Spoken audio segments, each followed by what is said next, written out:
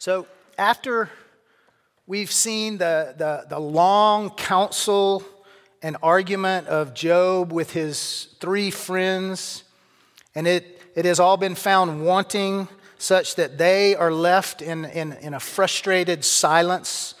And after Job has brazenly, as we saw last week, rested his case that he is indeed innocent before God and thus unjustly suffering at the hand of God, suddenly we're introduced to a new voice, a surprise witness, if you will, taking the stand neither for the prosecution or for the defense, but claiming to speak to both by the Spirit of God. And we remember from the story, or if you haven't been here, that in the midst of Job's great suffering and pain, his three friends, Eliphaz and Bildad and Zophar, all have sought to speak to him and have come to the same conclusion, that since God punishes the wicked and with suffering, and he prospers the righteous with blessing, and since Job is undergoing such great suffering, therefore there must be some great sin, some great evil in Job's life to deserve such punishment from God. His three friends have sought to justify God by wrongly condemning Job. Job, on the other hand, can't accept their explanation, since he knows he's been blameless and upright before God, and he knows God sees him that way, and thus he doesn't deserve such calamity at God's hands. And while he doesn't reject the truth that God does punish wickedness and he does prosper righteousness, that simple explanation, which his friends kind of apply to every situation, doesn't fit in his case. And so his only conclusion is that God has somehow turned against him. And Job begins to question God's goodness. He begins to raise the question of, is God truly just? And he concludes that at the end of chapter 27 or 31, he concludes that if he could just stand before the Lord, and if God would just let him make his case, that he would enter like a prince and show him and prove his innocence. And so Job begins to justify himself by starting to wrongly accuse God. And they've each argued their case to explain why all this is happening to Job. And they have to some degree reached a dead end at this point. And they're still left with unanswered questions. And this is where this young man, Elihu, enters in, who for the next 6 chapters, running from chapter 32 all the way through chapter 37, will expound upon the situation from a perspective that neither party up to this point has been able to see. Now, these chapters, and again, we're not reading them all. I encourage you to go and read through them yourself. But these chapters have been described as some of the most interesting as well as the most difficult in the book of Job. Commentators vary widely in their opinions of Elihu and his contribution to the story.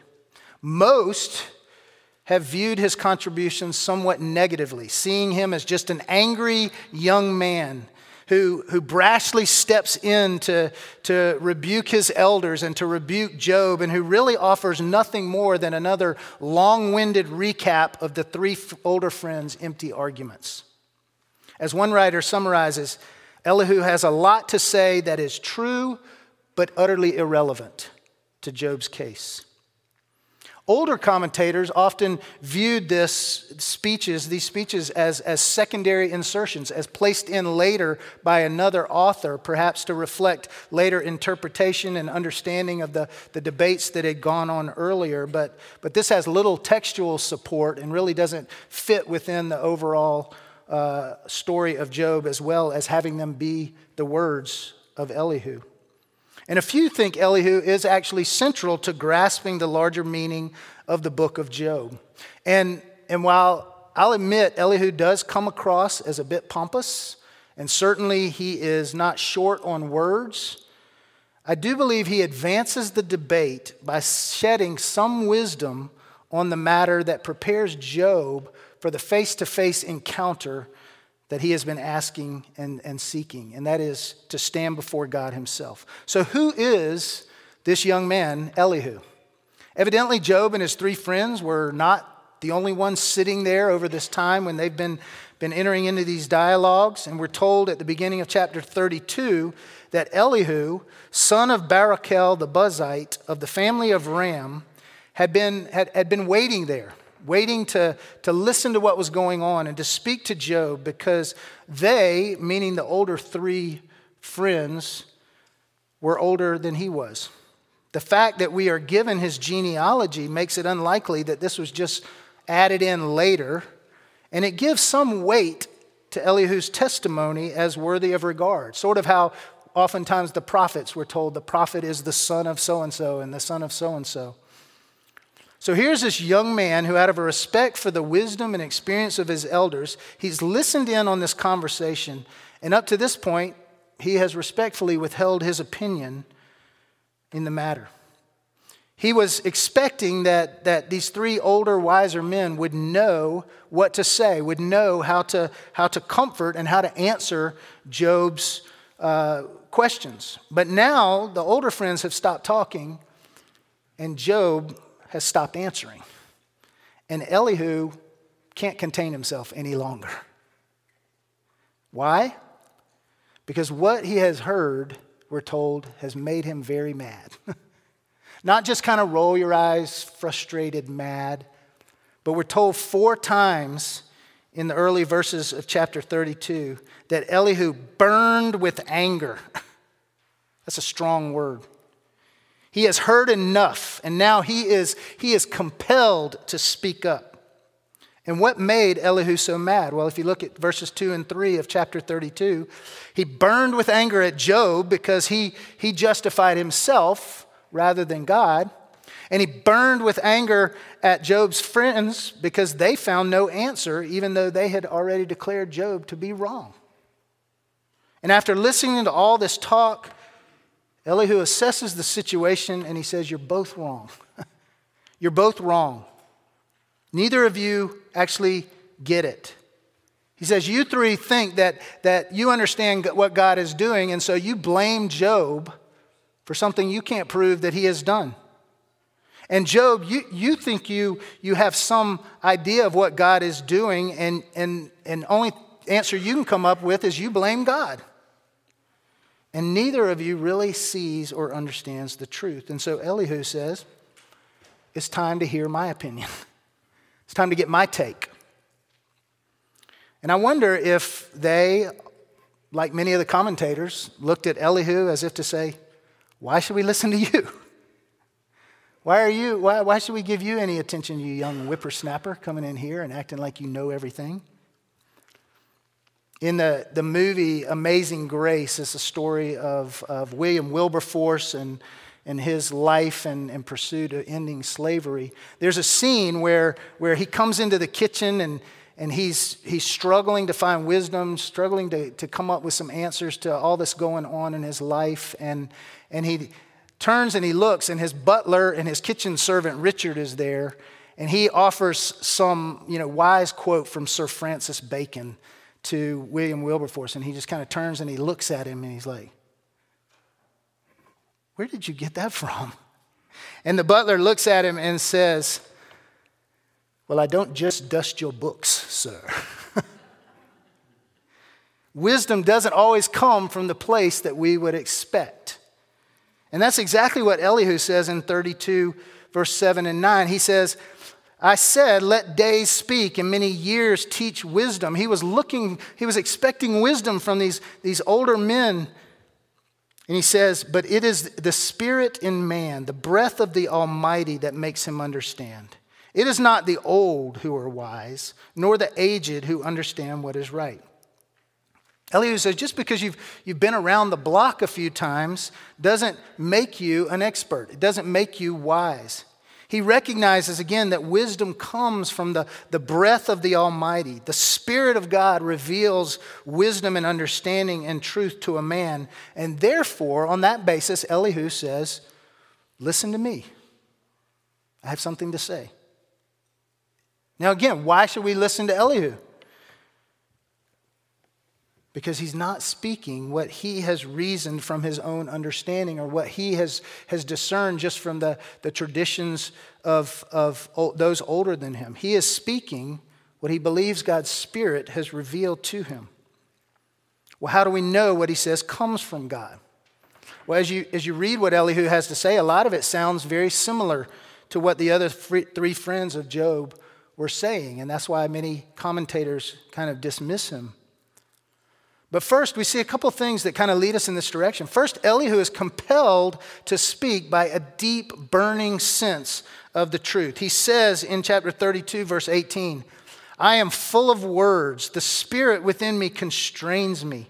Behold, my belly is like wine that has no vent, like new wineskins just ready to burst. I must speak that I may find relief, and I will not show partiality or flattery.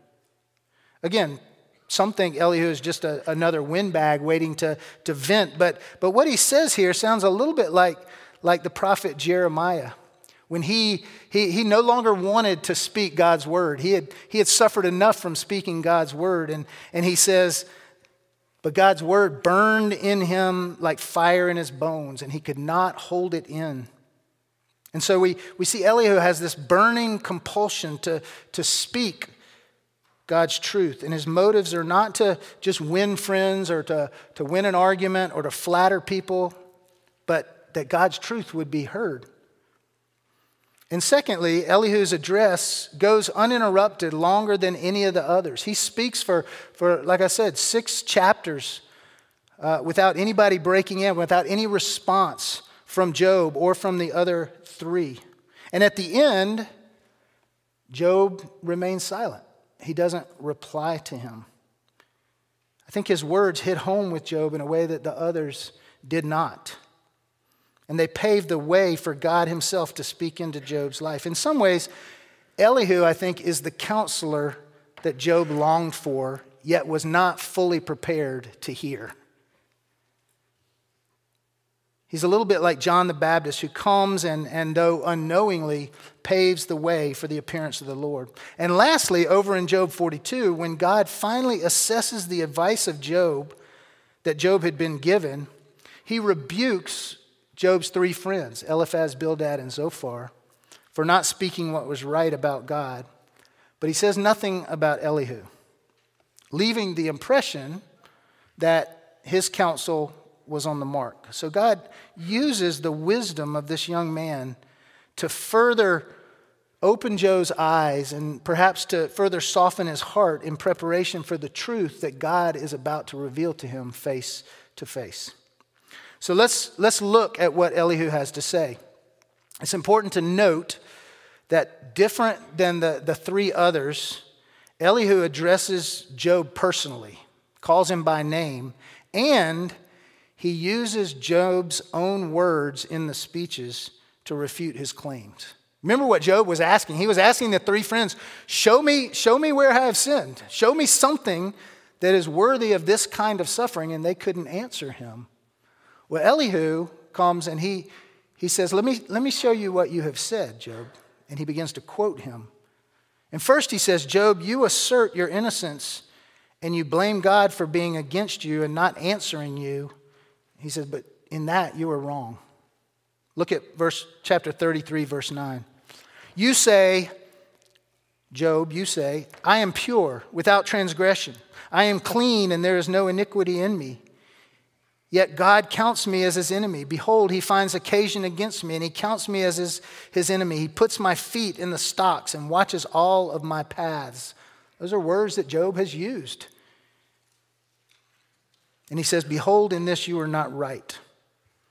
Right away, Elihu addresses Job's major misconception that God is not just in what he is doing. Over in chapter 34, he says to Job in verse 5 and 6, or he says of what Job has said, Job claims, I am in the right and God has taken away my right. In spite of my right, I am counted a liar. Again, Job doesn't necessarily have a wrong view of God as sovereign and mighty and perfectly within his right to do what he wants to do. But he says God is wrong in how he is applying that in Job's case. In the midst of his pain, in the midst of having his case heard and justifying himself, Job finally accuses God of being unjust. And Elihu says, Job, there you are wrong. In that you are wrong.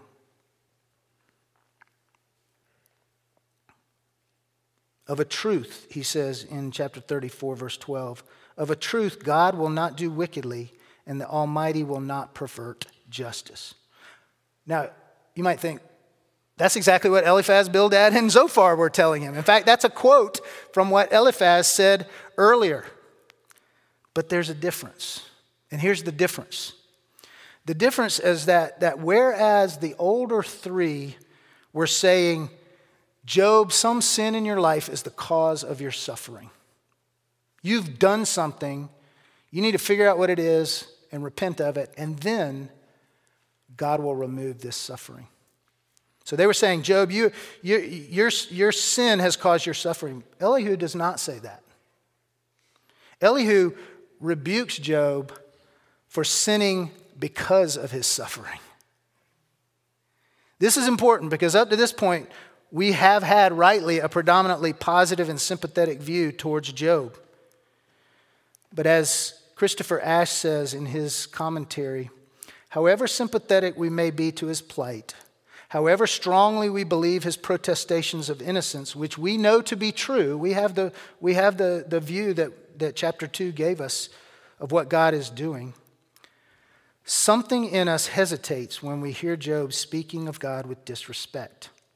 It is not true that he is suffering because he has sinned, but it is true that because he is suffering, he begins to say some sinful things.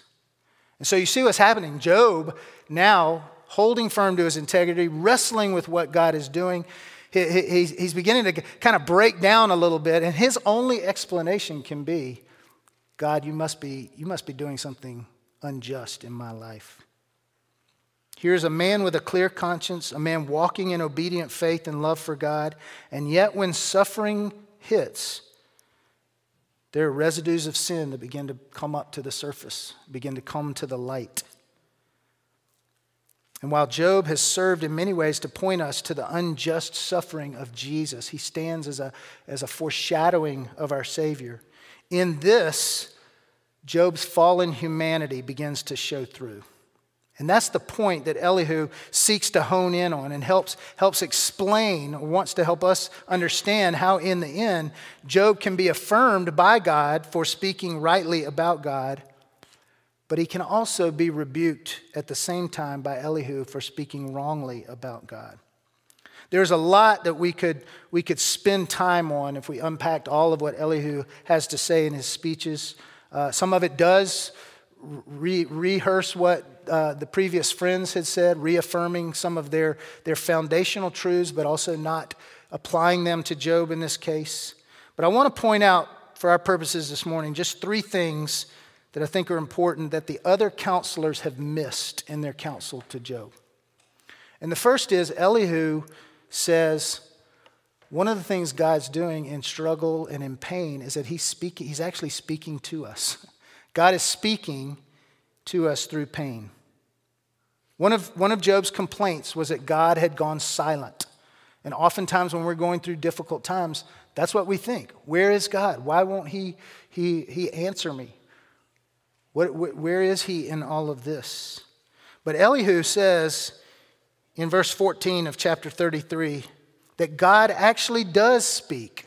And he speaks in 2 ways, even though he says man does not necessarily perceive it. Now remember, at this time, Job and his friends, they don't have the scriptures. God had not set down his word through the writings of the law and the prophets and so forth. So Elihu says, one way God speaks is through dreams and visions. When a man is asleep on his bed, God comes and he opens the ears of men and he terrifies them with warnings. That's one way that God speaks. Some have thought this is kind of a reference to the conscience. God comes and he shows us things that we have done and brings them and convicts us of things that we need to turn from. And then he says in verse 19, man is also rebuked with pain on his bed and with continual strife in his bones. In other words, God also gets our attention through pain and suffering. If you've read C.S. Lewis's book, The Problem of Pain, which was born out of the deep pain and the suffering of his own experience in life and the death of his wife. And he says there, God whispers in our pleasure, he speaks in our conscience, and he shouts in our pain. Pain is God's megaphone, says Lewis, to rouse us to see our utter dependence on him and his sovereign grace to us. And look at what Elihu says is the reason God's speaking in these ways. In verse 18, he says, God does this to keep his soul from the pit, his life from perishing by the sword. You see, the difference is Elihu sees the redemptive purpose in God's pain and in suffering we experience. And then that is followed by this beautiful expanded description of God's gracious rescue of a man in pain that is, again, a wonderful foreshadowing of the gospel. He says it in verse 23. He speaks of an angel whom he calls a mediator. Remember that term? Remember Job saying he wished he had a mediator, an advocate who could stand in his place back in chapters 9 and chapter 16? Well, here, Elihu says there is someone like that. If an angel, if a mediator stands before man and speaks to him what is right, and as a result has mercy on him, he says he will speak for him, saying, deliver him from going down to the pit. I have found a ransom. Isn't that interesting? That mediator saying a ransom has been paid for this man in pain and in suffering. He can't do it himself. And then he says, after that, man is restored to health, and man prays to God, and God accepts him. He sees his face with a shout of joy, and he restores man to his righteousness. What a great description of the Redeemer that Job knew lived and longed for, and that we know has come. Elihu says the pains and the trials of life are not God turning his back on and shutting his mouth towards his children. Rather, it's his means of rescuing, of delivering them from destruction, of restoring them to himself.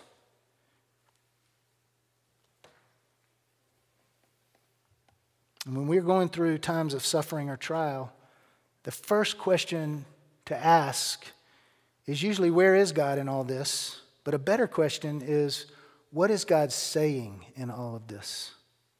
What is God teaching me in all of this? God may indeed use times of pain to point out some sin in our life. Or he may be using it to just show us our utter dependence on him.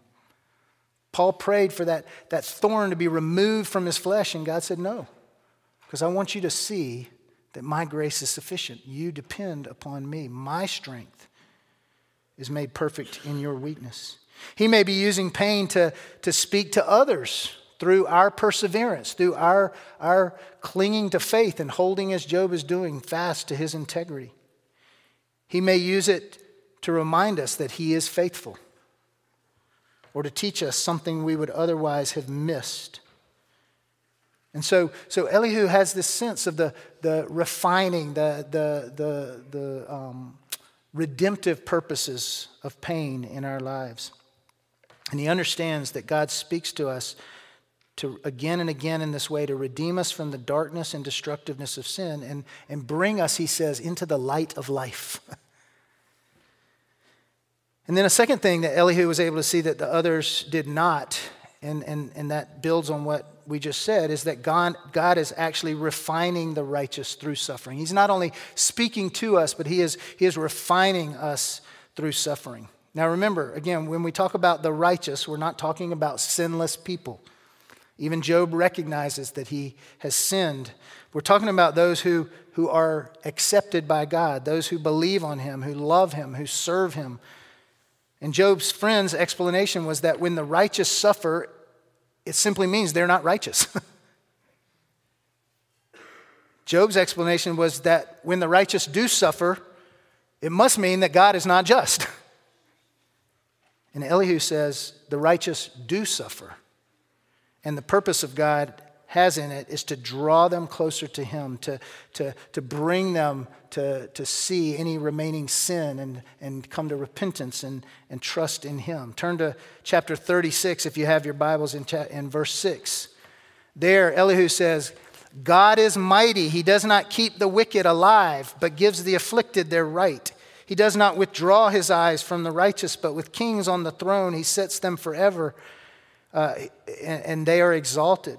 Again, that sounds a lot like Eliphaz and company. God punishes the wicked and prospers the righteous. But then he goes on in verse 8, and he says, and if they, meaning the righteous, are bound in chains and caught in the cords of affliction, then he declares to them their work and their transgressions, and that they are behaving arrogantly. He opens their ears to instruction. He commands that they return from their iniquity. Elihu acknowledges again that the righteous do at times suffer, and God's purpose is to open their ears, to hear his instruction, to lead them to repentance, to reveal things that they may not be aware of. And God's purpose in Job's suffering was not just to prove to Satan Job's faith, but it was also to refine that faith through that suffering. To expose in Job any hidden pride, any sense of self-righteousness, that Job might come to love and cherish God and his grace all the more. And again, Elihu uses Job's own words to show how as a result of this suffering, Job has impugned God's justice. And so Elihu, in a sense, is answering Job's call to show him where he has sinned. And in doing that, Elihu says to Job, but God's purpose is not to condemn, but to refine. Not to punish, but to purify. You know, if you place an egg and a potato both in boiling water, what happens? One becomes harder and the other becomes softer. And in the hot fires of suffering, our hearts can either be like an egg and grow hard towards God, or they can be softened to the sovereignty and his grace and his wisdom. And Elihu says in chapter 36, verse 13, the godless in heart cherish anger. They do not cry for help when God binds them. They die in youth and their life ends among the cult prostitutes. There's the hardening effect. In suffering, we can turn away from God. We can refuse to cry out to him. But in verse 15, he says, he delivers the afflicted by their affliction, and he opens their ear by adversity. There's the softening effect. We see this echoed in Psalm 66. The psalmist, speaking of God's work in his people in Israel, says, blessed, O God, bless our God, O peoples. Let the sound of his praise be heard, who has kept our soul among the living and has not let our feet slip. For you, O God, have tested us. You have tried us as silver is tried. You brought us into the net. You laid a crushing burden on our backs. You let men ride over our heads. We went through fire and through water, yet you have brought us out to a place of abundance. God brings oftentimes severe trials for the purpose of refining his people like silver, and the result is they praise him for it. And of course, we see this reflected over and over in the New Testament. Peter says, in this you rejoice, though now for a little while you may have to suffer various trials, so that the genuineness of your faith, more precious than gold, which though perishable is tested by fire, may redound to praise and glory and honor at the revelation of Jesus Christ. We will see it fully, and we will be able to worship and praise him for it. And then what we read in Hebrews, our Father disciplines us for our good, that we may share in his holiness. For the moment, all discipline seems painful rather than pleasant, but later it yields the peaceful fruit of righteousness to those who have been trained by it. You see, God's purpose in suffering in the lives of his children, it is indeed for our good. It is to open our ears to what he has for us. And what he has for us, we know in the Word. It's to open our ears to his truth in his Word. It's to open our hearts to that truth, to reveal the remaining dross of sin that needs to be burned off, or to remind us of the suffering which Jesus endured that we might live, to point us to God's grace and to his love as our Heavenly Father. Job could not see this through the dark clouds of pain. And oftentimes it's hard for us to see this when we're going through a difficult time. Sometimes it takes someone like Elihu to remind us. Job's friends missed this in their search for a simple, straightforward, kind of cut and dry theology of suffering. But God gives young Elihu eyes to see that he uses suffering for good in the life of his children. And lastly, Elihu points out simply that God is God, and his ways are higher than our ways. In verse 12 of chapter 33, he says it very plainly. He says, God is greater than man. And over in verse 36, chapter 36, again, Elihu sees a growing storm coming on the horizon, and he says, behold, God is great, and we know him not. The number of his years are unsearchable. He draws up the drops of water. They distill in the mist and the rain. And when the sky pours down and drops on mankind abundantly, can anyone understand that? Spreading of the clouds, the thunderings of the pavilion. And he goes on in chapter 37 to preface God's own words to these effects by saying, in essence, who is man to question God Almighty? Ultimately, in the midst of pain and suffering, there are things that we will never know, we will never understand. There will remain unanswered questions. Some of Job's questions remain unanswered. We will at times just be left to wonder at the reasons why this is happening, unable to see the threads of God's providence being woven together.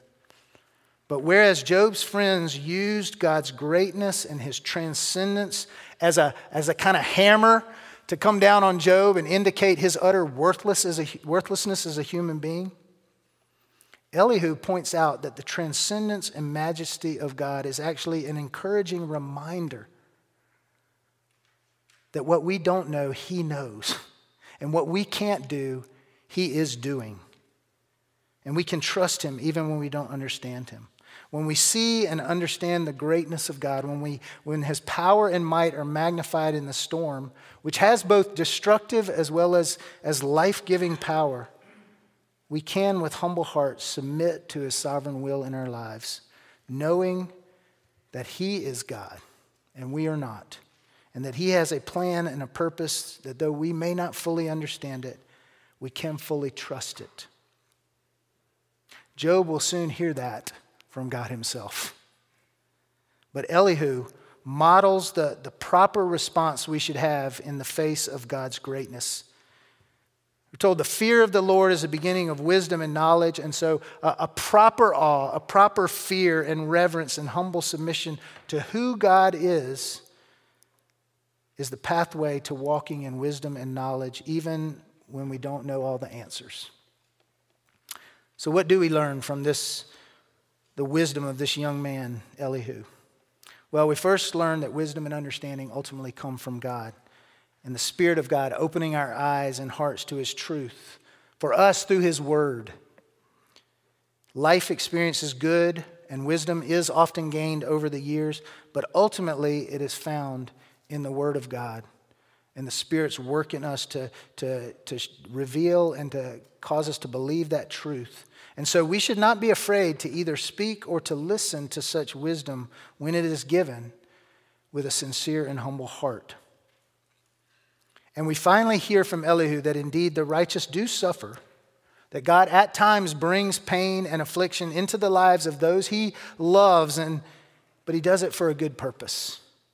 He does it to open our hearts and ears to his truth, to reveal in our lives any remaining sin or pride that needs to be burned off and refined by his grace, to warn us and to protect us from the hardening effects of sin and suffering, but to rather soften our hearts to his care and his love as a good Father.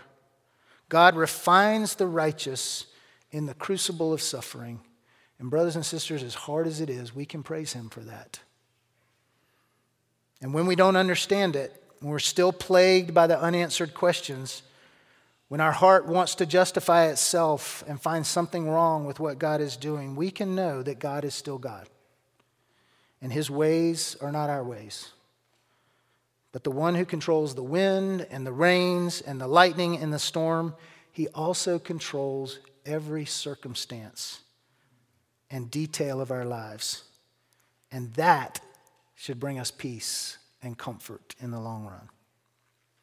And lastly, Elihu points us to the gospel. Ultimately, God sends a mediator. Not one in 1,000 angels, but his one and only Son, Jesus, the perfectly righteous one, the one who is perfectly blameless and upright and never sins against God. And he stands before us having paid a ransom by going through the crucible of suffering and the fires of hell on the cross for us. And now he lives to intercede. Hebrews says he was perfected through suffering. And so as we now share in his suffering, he is perfecting us. He is refining us more and more into his image. That as we trust him to be with us, as we trust him to work his redemption for us through his suffering, and as we trust the Father to use that to refine us in our faith. And so sometimes in the midst of pain, we cannot see God clearly.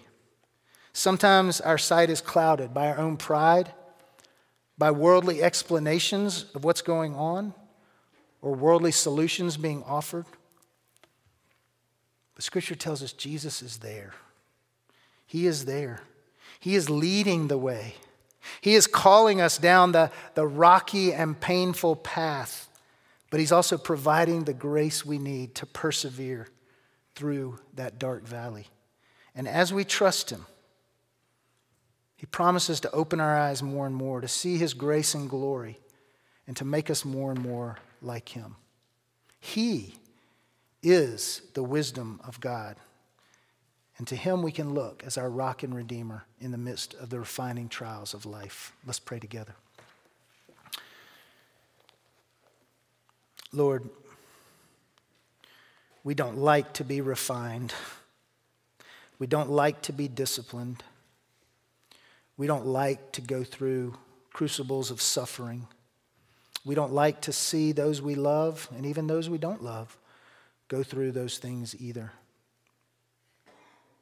But we thank you. We thank you that you have already walked that path for us, that you know all the answers to our questions, that you have a good and an eternal purpose for the things you are doing in our life. And so, Lord, where we cannot see that, help us to have faith to trust you. And where we will not see it, would you open our eyes to your word and to your truth, that we may indeed see that you are a good and gracious Father. And Lord, for those here who may be going through suffering right now, perhaps going through it and totally wondering what you're doing, Father, would you bring comfort and rest to them through your Son, Jesus Christ, the only place that comfort is found. And we ask all of this in Christ's name. Amen. Amen.